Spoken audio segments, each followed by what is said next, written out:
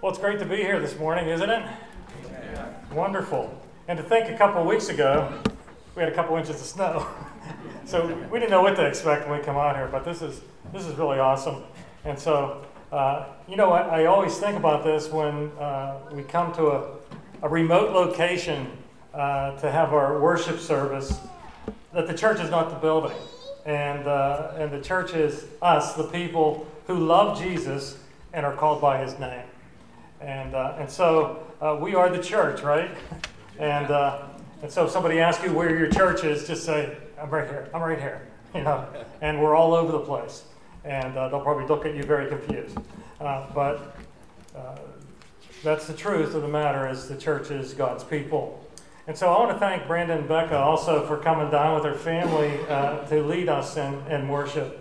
And so I deeply appreciate them making the trip down. And so thank you.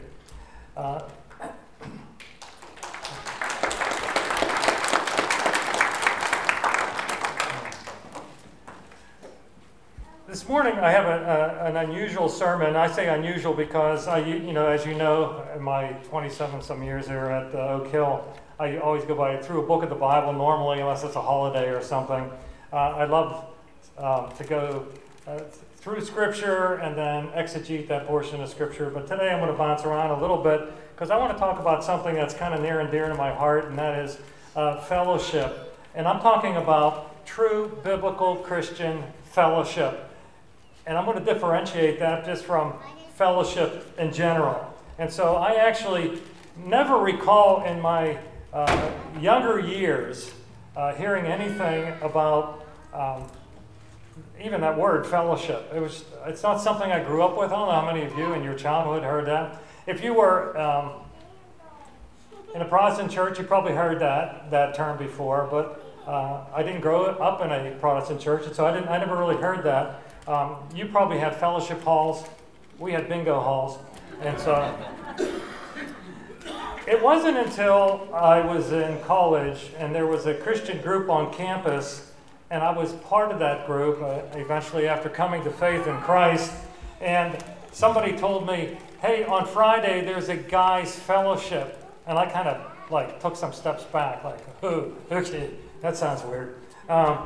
But later on, I heard the word again. I joined a small Baptist church in Slippery Rock, and they talked about the fellowship hall. And I kind of looked at the fellowship hall as the dreaded fellowship hall, because I really believe that they must have buried some of the old saints down there, because it had this smell of deadness mixed with mold.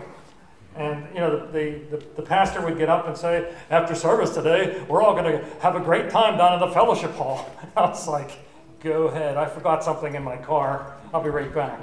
And I just peel on it. But after being a Christian for some 44 years now, and after spending much time in the Word of God, and being exposed to true Christian fellowship, I have a deep appreciation now for fellowship. And so, yes, it means more than eating and laughing and interacting together. One of the definitions I kind of stumbled across was this, and the author was unknown, so I can't accredit it to anybody. It's not mine, surely. But fellowship is seeking to share what God has made known of himself with others as a means of finding strength, refreshment, and instruction for spiritual, and they had growth. But I added, since it's unknown, the person can't be upset with me, transformation. So I'm going to read that again with my word in there.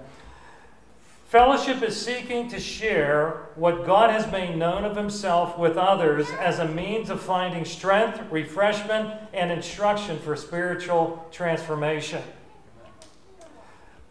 My thesis today is this. True fellowship has some requirements. True fellowship requires us to be sacrificial, intentional, and spirit-led for it to be transformational in the lives of believers. True fellowship requires us to be sacrificial, intentional, and spirit-led for it to be transformative in the lives of believers. And so I would say, don't just settle for filler talk, let's call it. Sports, the weather, the same old, same old. And so, and don't consider the 5 minutes you spent talking about sports or weather at a pie social as that was a great time of fellowship, or even today's picnic if you don't really enter in with another person.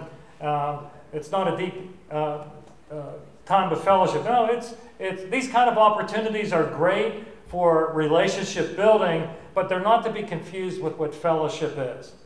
And so I'm sure over the years you probably heard, I don't know, a handful of sermons on fellowship. They probably took you to the book of Acts, which is a great book to describe the kind of fellowship that existed in the early church. Acts chapter 2, verses 42 through 45. And just in the beginning it says, they devoted themselves to the apostles' teaching and to the fellowship, to the breaking of bread and to prayers. And all came over every soul. Many wonders and signs were being done through the apostles. And so you have that wonderful time of fellowship. And I'm sure if you heard a sermon on it, you heard the Greek word koinonia shared, which means sharing or close association or mutual participation. But I believe that biblical mandate for fellowship goes beyond that. And that's all part of it. It existed in the first church, and that's a beautiful example. But there are many other portions of Scripture, and I'm just going to bounce around a little bit here and share 5 prerequisites, I'll call them, to true Christian fellowship. And the first one is, I didn't put these in any order except for this first one. This is definitely has to be first. Each must know Jesus as their Savior. In 1 John chapter 1, verse 3, the Apostle John writes, "That which we have seen and heard, we proclaimed also to you, so that you too may have fellowship with us. And indeed, our fellowship is with the Father and with His Son, Jesus Christ."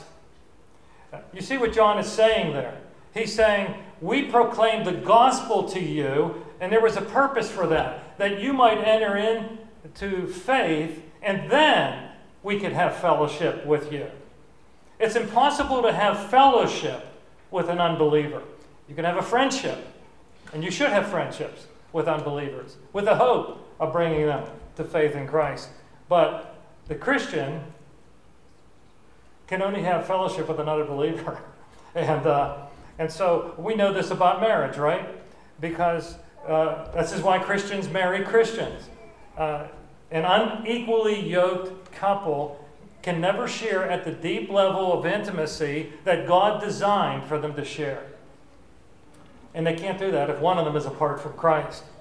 And so the believer will never, the believing part of that couple will never be able to share their deepest struggles, their deepest wonderful spiritual insights. And that's sad if you have that in a relationship. And yes, somebody will point out to me, and they have after a sermon, hey, I know this couple, they're not Christians, they were married for 50 years. I want to know what kind of marriage it was, and I want to know at what level of depth did they share of the most important part of our lives, and that is the spiritual part. 2 Corinthians chapter 6, verse 14 says this, "Do not be unequally yoked with unbelievers." And he uses these 2 examples. For what partnership does righteousness have to do with lawlessness? And what fellowship has light with darkness?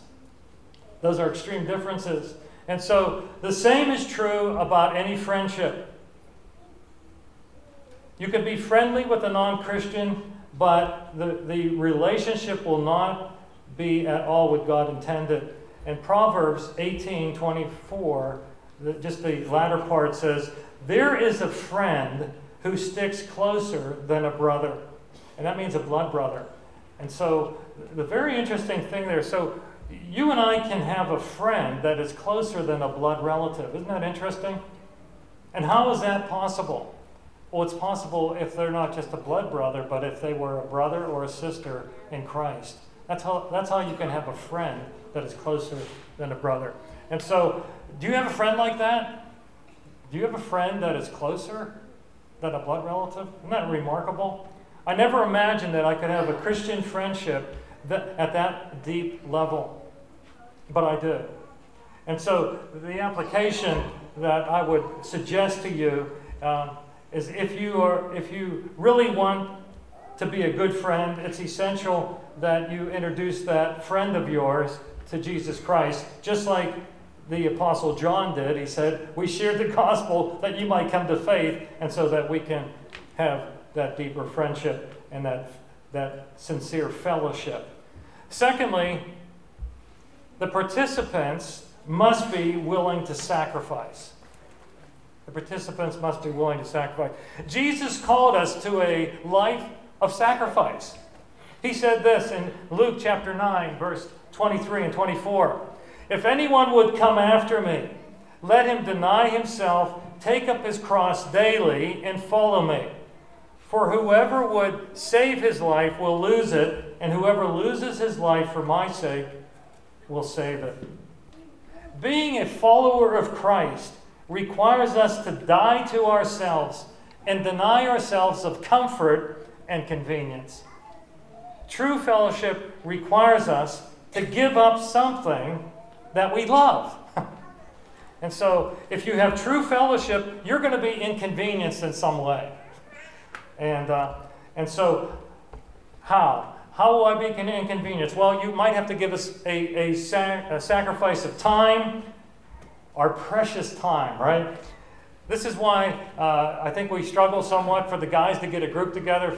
Dwayne's not here today, but he would probably amen this. It's hard to get a group of men together because our precious time. We're so busy. And if it's a nice day and it's after work, should I go to a small group or should I do some yard work? You know, it's interesting. We struggle and we have this precious time, and it takes a sacrifice then to really fellowship with others. And so if your favorite sporting event's on or you have something else you could do, it's easy to bow out of those things. And then there's that fear of that inconvenience or that embarrassment. If I go to a small group or I go to some area where we are learning about the Lord and we're getting deeper in His Word, will I have to share something about myself? Probably. That's a sacrifice. And by that sacrifice, you benefit and the people there benefit. So it also requires us to get out of our comfort zone. I'm an introvert married to an extrovert. And there are many of you who suffer from my same disease, right? How many introverts? And so when they said, you have to stay at home, we got a COVID virus, we're like, oh, I guess we got to stay home. You know? But that doesn't lead to fellowship. In fact, I really think the whole COVID thing, and it's real and we understand that, but it has been used by the enemy too to attack the church. We struggle when we're not able to come together in that ecclesiastic way. So what will it take for us to move from a friendly church to a church that has true fellowship, where true fellowship takes place? Well, what has to happen is that we have to suffer inconvenience. So you said, you brought us all the way out to the camp to tell us we have to suffer? Yes. And some of you who set this whole place up probably went through that too.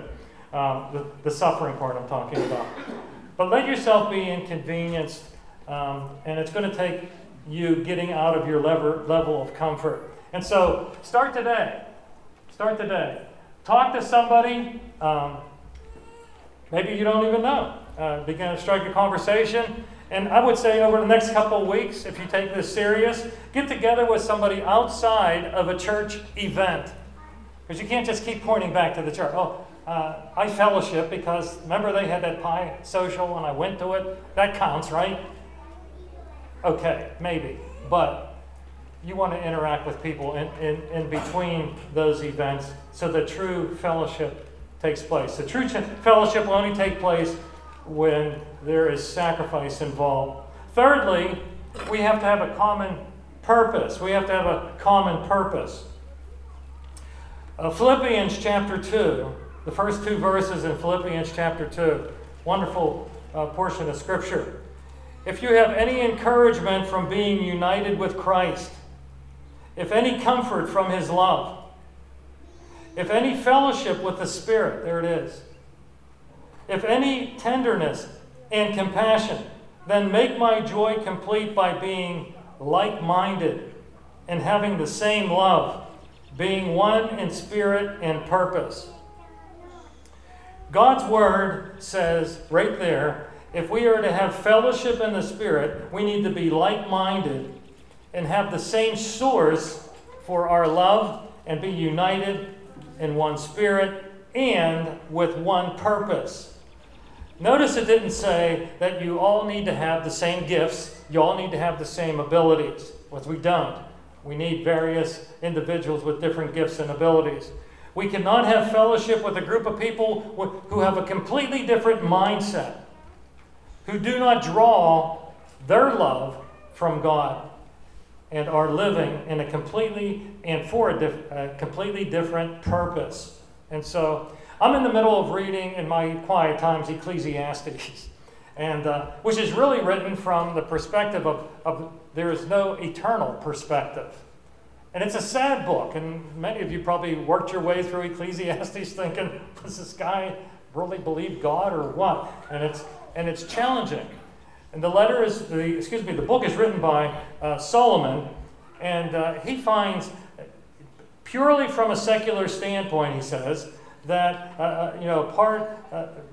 just under the sun, not considering heaven, not considering God, life is meaningless, he says. It'd be better not even to be born, he says, in those portions of Scripture. So several portions are quite depressing, but I love how the book points to only one conclusion. There has to be something more than this life.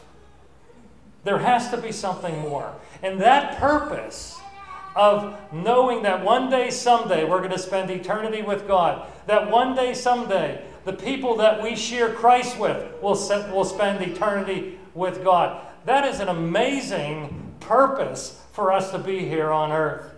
And so we are living in a world where most people, they get up in the morning, they go to work, they buy stuff, they fix up the house, they watch TV, eventually they retire and they die.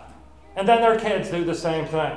They get up, go to work, buy stuff, fix their house up, watch TV, mow the lawn, whatever. Just life is just meaningless. Unless you have a reason to live, unless you are growing in a relationship with God, unless you are sharing the gospel with others so that they don't enter hell, you do not have a purpose then. And we need to have a purpose. And men and women, we need to surround ourselves with people living for that common purpose. Last week, we had a motley crew show up here at the camp. And they met on a cold, dingy night, and it looked much different than this. They came with one purpose, that they might make the camp usable for our worship service and for the picnic. And they were all believers. They had a common purpose that allowed them to have true fellowship. Fellowship that is beyond eating pie and smiling at one another. They were working and fellowshipping with one common purpose. And that's amazing. At Oak Hill, we have a vision from the Lord. We really believe that this year He'll bring 100 worshipers together. And I see He's already met that this morning. But He's going to bring 100 worshipers together consistently between our two services. Our longer vision is to get between 175 and 200 people, a group of people that love Jesus, so that we can get to a point where we can give some of those people away to start a new ministry or another church. We're not about the mega church. We are a believer of, we don't care if the landscape is filled and peppered with small churches, because that's our philosophy. We want people to know each other. We want them to have this true fellowship, not to be a number.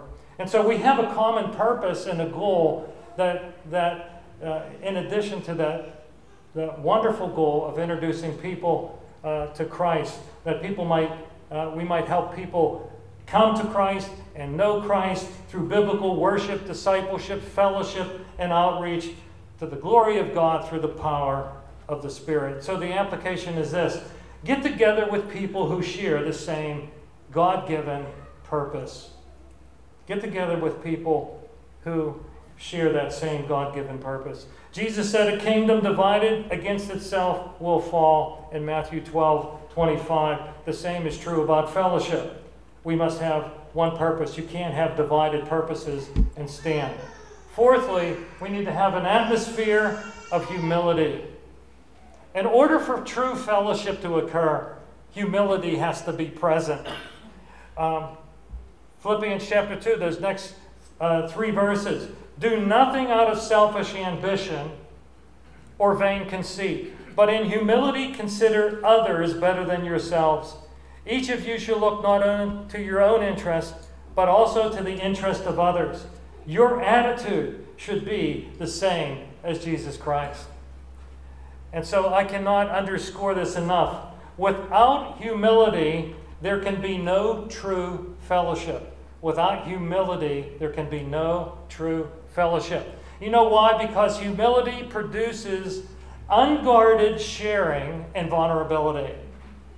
That's tough, but it does. When you're humble, you open yourselves up to others.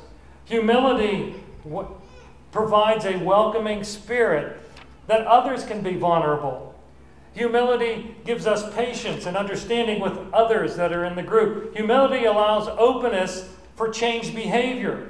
Humility allows learning to take place, for healing of a broken spirit. Humility also allows God's agenda to be paramount and our own agendas to be set aside. It only takes one person in a group to destroy, one prideful person to destroy true fellowship. And that is why pride has to be dealt with quickly. And so think of the level of fellowship you would have within a group of people where everyone is thinking the person next to them is more important than themselves. Isn't that beautiful? How can I help you grow in Christ? What can I do to assist you in your growth? And so the application here is to follow Jesus' example. Let's follow Jesus' example of humility. Finally, in order to have true Christian fellowship take place, it has to be spiritually transformative. It has to be. One of the greatest examples of true Christian fellowship occurred between Paul, Silas, Timothy, and the people of Thessalonica. It was beautiful. You know, Paul really struggled. He went through many hardships to get to the people of Thessalonica. And so he was sacrificial. He almost died to get to this group because they shared the same common purpose, and that was to let Christ be known. And because Paul didn't go there as a pious preacher, he went with complete humility. Spiritual transformation occurred that was unheard of in that area. 1 Thessalonians chapter 1, verses 4 through 10. I don't have it up here, but I'm going to read it, and I'll put some of the key verses up behind me in a moment. The Apostle Paul, writing to those at Thessalonica, they had such a spiritual transformation, and you can hear it in his letter. "We know, brothers, loved by God, that He has chosen you because our gospel came to you not simply in words, but also with power, and with the Holy Spirit, and with deep conviction. You know how we lived among you for your sake. You became imitators of us and of the Lord in spite of severe suffering." You see, they went through suffering, but they were transformed. "You welcomed the message with joy given by the Holy Spirit." And he says these 3 things additionally. "And so you became a model to all the believers in Macedonia and Achaia." Isn't that awesome? They were so transformed that they became Those pagans became the example to Macedonia and Achaia. The Lord's message ran out from you, not only to Macedonia and Achaia, for your faith in God has become known where? Everywhere. Therefore, we do not need to say anything about it, for they themselves report what kind of reception you gave us. They tell how you turned to God from idols to serve the living and true God, and to wait for his Son from heaven, who he raised from the dead, Jesus, who rescues us from the coming wrath. That, men and women, is spiritual transformation. And it's remarkable. They became models to those of Macedonia and Achaia. Their faith became known everywhere. And what was said about their faith? They turned from idols to the living and true God. What good would it have been if all that happened was Paul and Silas and Timothy were good friends of theirs and perhaps promoted a religion? All they would do is simply add Jesus to their list of idols. But they didn't.